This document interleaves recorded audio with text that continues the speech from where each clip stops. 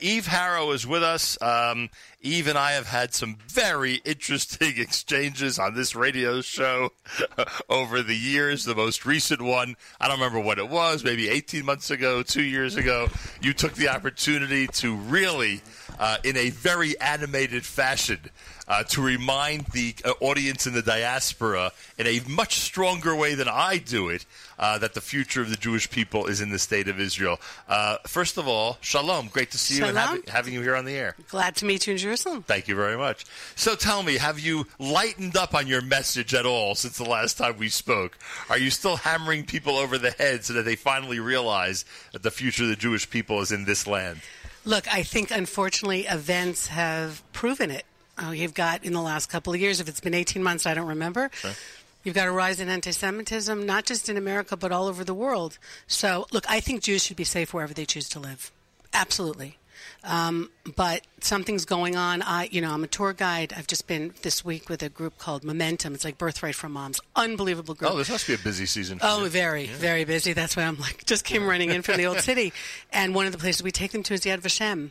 And you start connecting the dots. Okay, how does it start with the Germans? Boycotts. First it's boycotts. All right? And then slowly by slowly. So I cannot live anywhere else. When I'm out of Israel for more than 2 weeks, I feel like my neshama is leaking out of my body. So for me, this is it. I have 7 kids here, 8th grandchild about to be born, please God. I'm all in on this place. I want people to be here because it's an incredible country, not because they got thrown out of somewhere else. But in the meantime, while you're not here, let's make sure you're safe where you are, obviously, but keep Israel strong. Keep Israel strong. I mean, it's we got to do it from both sides of the pond. When you take people around, you mentioned the Old City, but there are many other areas of Israel where you serve as a tour guide. What are some of the areas of Judea and Samaria that really people marvel at when you introduce them to it? Well, in particular, like one of my favorites is Shiloh, which is an incredible site where the tabernacle was. You can go back before Jerusalem. As much as everyone loves Yerushalayim, going to the Kotel, where was the Mishkan before Yerushalayim? It still belonged to the Jebusites. So Shiloh is great. But I have a couple of trips coming up. Next Monday, there's still room on the bus. We're going to Sebastia, which is not such a simple place to go to. Most people probably haven't gone there. It was the capital of the Shomron. The other name for it is Shomron. It was the capital of the Israelite kingdom. And unfortunately, the Israeli government gave it up under the Oslo Accords. So it's very difficult to get to. You can only get there with army permission. So I've arranged that for next Monday. We're going to Sebastia. The Tanakh, I can promise you, the Tanakh will be in my hand and open the entire time. We're talking Eliyahu Hanavi. Just an amazing, amazing site.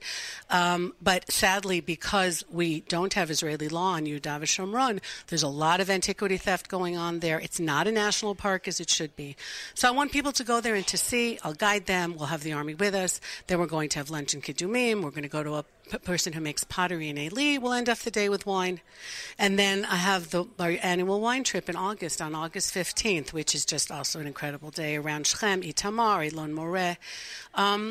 It almost doesn't matter where people go in Yehuda Shomron. People just don't know it well enough. Right. People have been here 30 times. They've been to Masada, where I just was yesterday. It's very hot in July. I would much rather actually go to Herodian than Masada. But Herodian is in Gush Etzion, and many people don't want to go. Organizations don't want to go, so they don't know about this incredible palace fortress of Herod. So, anywhere, really, the southern Hebron Hills, all these places, there's so much to do. The people are amazing. The food is outrageous.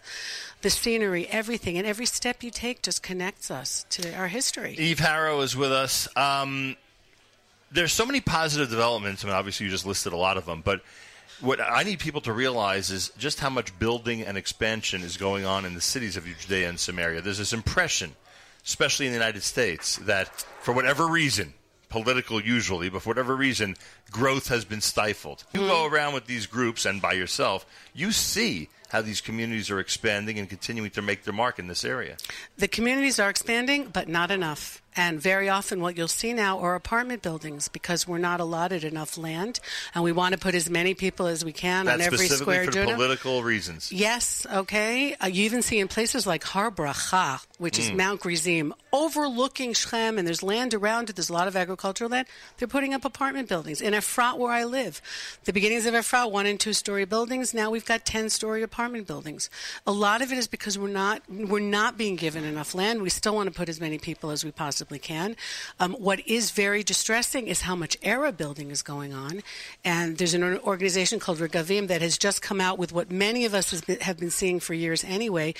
The Palestinian Arabs now control more land in Area C, which Israel kept completely under Israeli control since the Oslo Accords. It's 60% of Judea and Samaria. The Arabs now control more land than the Jews do. And this is an area that's completely under Israeli control, right. A lot of illegal building. So come on, like what's going on here? And it's distressing because we're law-abiding people. You know, we live in these communities. Our children are conscripted. We pay taxes. We cross all our T's and dot all our I's. We're amazing Israeli citizens, but we're watching things happening. We can't enclose a porch without permission, which makes sense. But then across the road, we see the people who are not living in a law-abiding society under completely different rules are getting away with things. And it's upsetting. And these are the kinds of things that we would like to see straightened out. You know, they can burn their garbage and those toxic fumes come into our towns because there's no wall high enough to keep that away. So, you know, one of the reasons that I and a lot of other people are pushing for some kind of sovereignty in Judea and Samaria is also so that there'll be environmental rules. The roads will be safer. We have way too many car accidents on our roads because they're not taken care of the way they should be because they're shared with people who have a different way of driving, let's say. And so the odd thing is that the Arabs that we talk to in the area feel the same. So many of the things you're mentioning we don't even think of. I know. I mean, you see it every day. I live it every single day. But we don't even think of these things. You know, we want the whole land of Israel. There's an ideology here.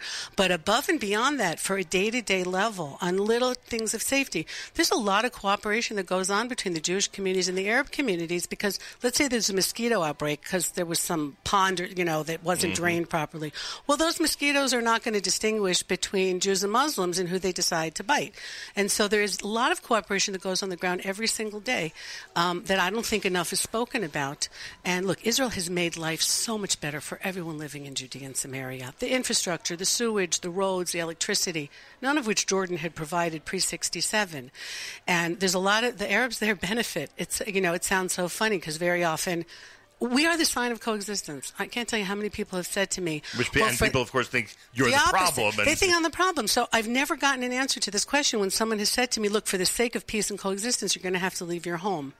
And my answer is, what about coexistence? What is it about coexistence if I'm not there? Right? Jews have been ethnically cleansed from many places over the years. This is a place where we're not going anywhere. We also don't want to throw anyone else out. Why can't we learn to live together? And the people living in these communities are very often the least racist and the least obnoxious of a lot of people that I know because we live with a lot of different people and shop with them, and they're in our hospitals. They really do appreciate their neighbors. You know what? There's an expression in Hebrew, chabdeo v'chashtehu, right? Beware, respect and be wary. But they respect us because they know we're not going anywhere. And the Middle East is all about honor and shame. And when they have said to me over the years, listen, we don't necessarily like you, but we respect you because you're a proud Jew. But the Jews on the left, not only do we not respect them, we don't trust them because if they can betray their own people, they will betray ours. Wow. Yeah. All right? So, you know what? The world is about respect. Being a little crazy doesn't hurt either in deterring people from being nasty against you. It's a whole different way of thinking here. You know, we are a very Western country, but we're in the Middle East, and we've learned to roll with what that means. And it's. I think Israel is such a unique place, and I think Judea and Samaria is the unique place in the unique place. Eve Harrow is with us. All right, it's no secret that we're using this opportunity to speak about the One Israel Fund, the work that they're doing. You mentioned infrastructure before. It's one of the things that we, as Jews in the United States, associate with the One Israel Fund, that they've been there for many infrastructure projects. Right. One Israel Fund, what could you tell us that you've seen with your own eyes that they're responsible for? All right, so I'm honored to be Director of Tourism for One Israel Fund, which means that I get the fun stuff. Okay, David, Mark, some of the others, they've got, you know, the fundraising, and they have to go to barbecues in New York, which is, you know, it's not easy. But I get to put people on buses or private people when they come out and take them to see all these places. And yes, there's a gap between what the government will give and what's needed. So if it's parks, communities need parks. We've got a lot of kids. Israel has the highest birth rate in the Western world, and Judea and Samaria has the highest birth rate in Israel. And we have cable TV, so it's not because of that. We love children, but the children need parks. We need mikvaot. We have put mikvaot in communities that then double within the next few months because a religious couple is not going to move to a community if there's no mikvah there. Makes all the difference. So we try and punch above our weight to do projects that are not extraordinarily expensive or big, but make a huge impact in the community. If it's a Sefer Torah, if it's a park, if it's security cameras, or keeping people just that extra little bit safe so that, they feel good about living in this place, that's what we do. We fill in those gaps. It's funny. We always think it's about, special security campaigns. It's way beyond that. It's way beyond that. Look, the security is still in the people. Sure. The people have to be happy on a day-to-day level. So within the basin that, let's say, Mark Provisor, who is our security guy, what he creates with the cameras and with the very quiet, and he will be there tomorrow. So within that space that he helps create, with the help, of course, of our donors, in that security space, we can live lives without having to worry. And that's a huge thing, to be able, again, to send the kids to the parks if you have a special needs child. And you know that within your community there's maybe like a piano teacher who's, doing music therapy, so you don't have to travel all the way to Tel Aviv. That ultimately, on a day-to-day level, makes the difference between people's quality of life. And that's what we try and do. Eve Harrow directs tourism for the One Israel Fund. We remind you that tomorrow night is the 10th annual Five-Town Summer Barbecue and Israeli Wine Tasting, and you can attest to the fact there's some good Israeli wines out there. Oh, my goodness. There. Totally, yes. Any favorites you want to mention? Or that Any would be unfair. favorites? That would be unfair. No, but I love the wines from the Binyamin region, and one of my pet hobbies right now is we're also bringing back the wines of the past. Right. So, Shivi Drori, Dr. Shivi Drori, the Gvalt Winery. What did we drink in the temple? What did we drink in the days of the Talmud? And that's fascinating and fabulous, and they're working on it every day. It's amazing. Yeah, it really is. You'll taste Israeli wines and have a great summer barbecue. It's happening tomorrow night at the Hoffman Home on Mistletoe Way in Lawrence. Information 516-239-9202, or go to the web, oneisraelfund.org/events, oneisraelfund.org/events. And Eve Harrow strongly recommends that anybody who's in the New York area should go. If you're here, my trips if you're next here, you week stay and here. in August, and come on my buses Right, next and week and in August. Chol Hamoed.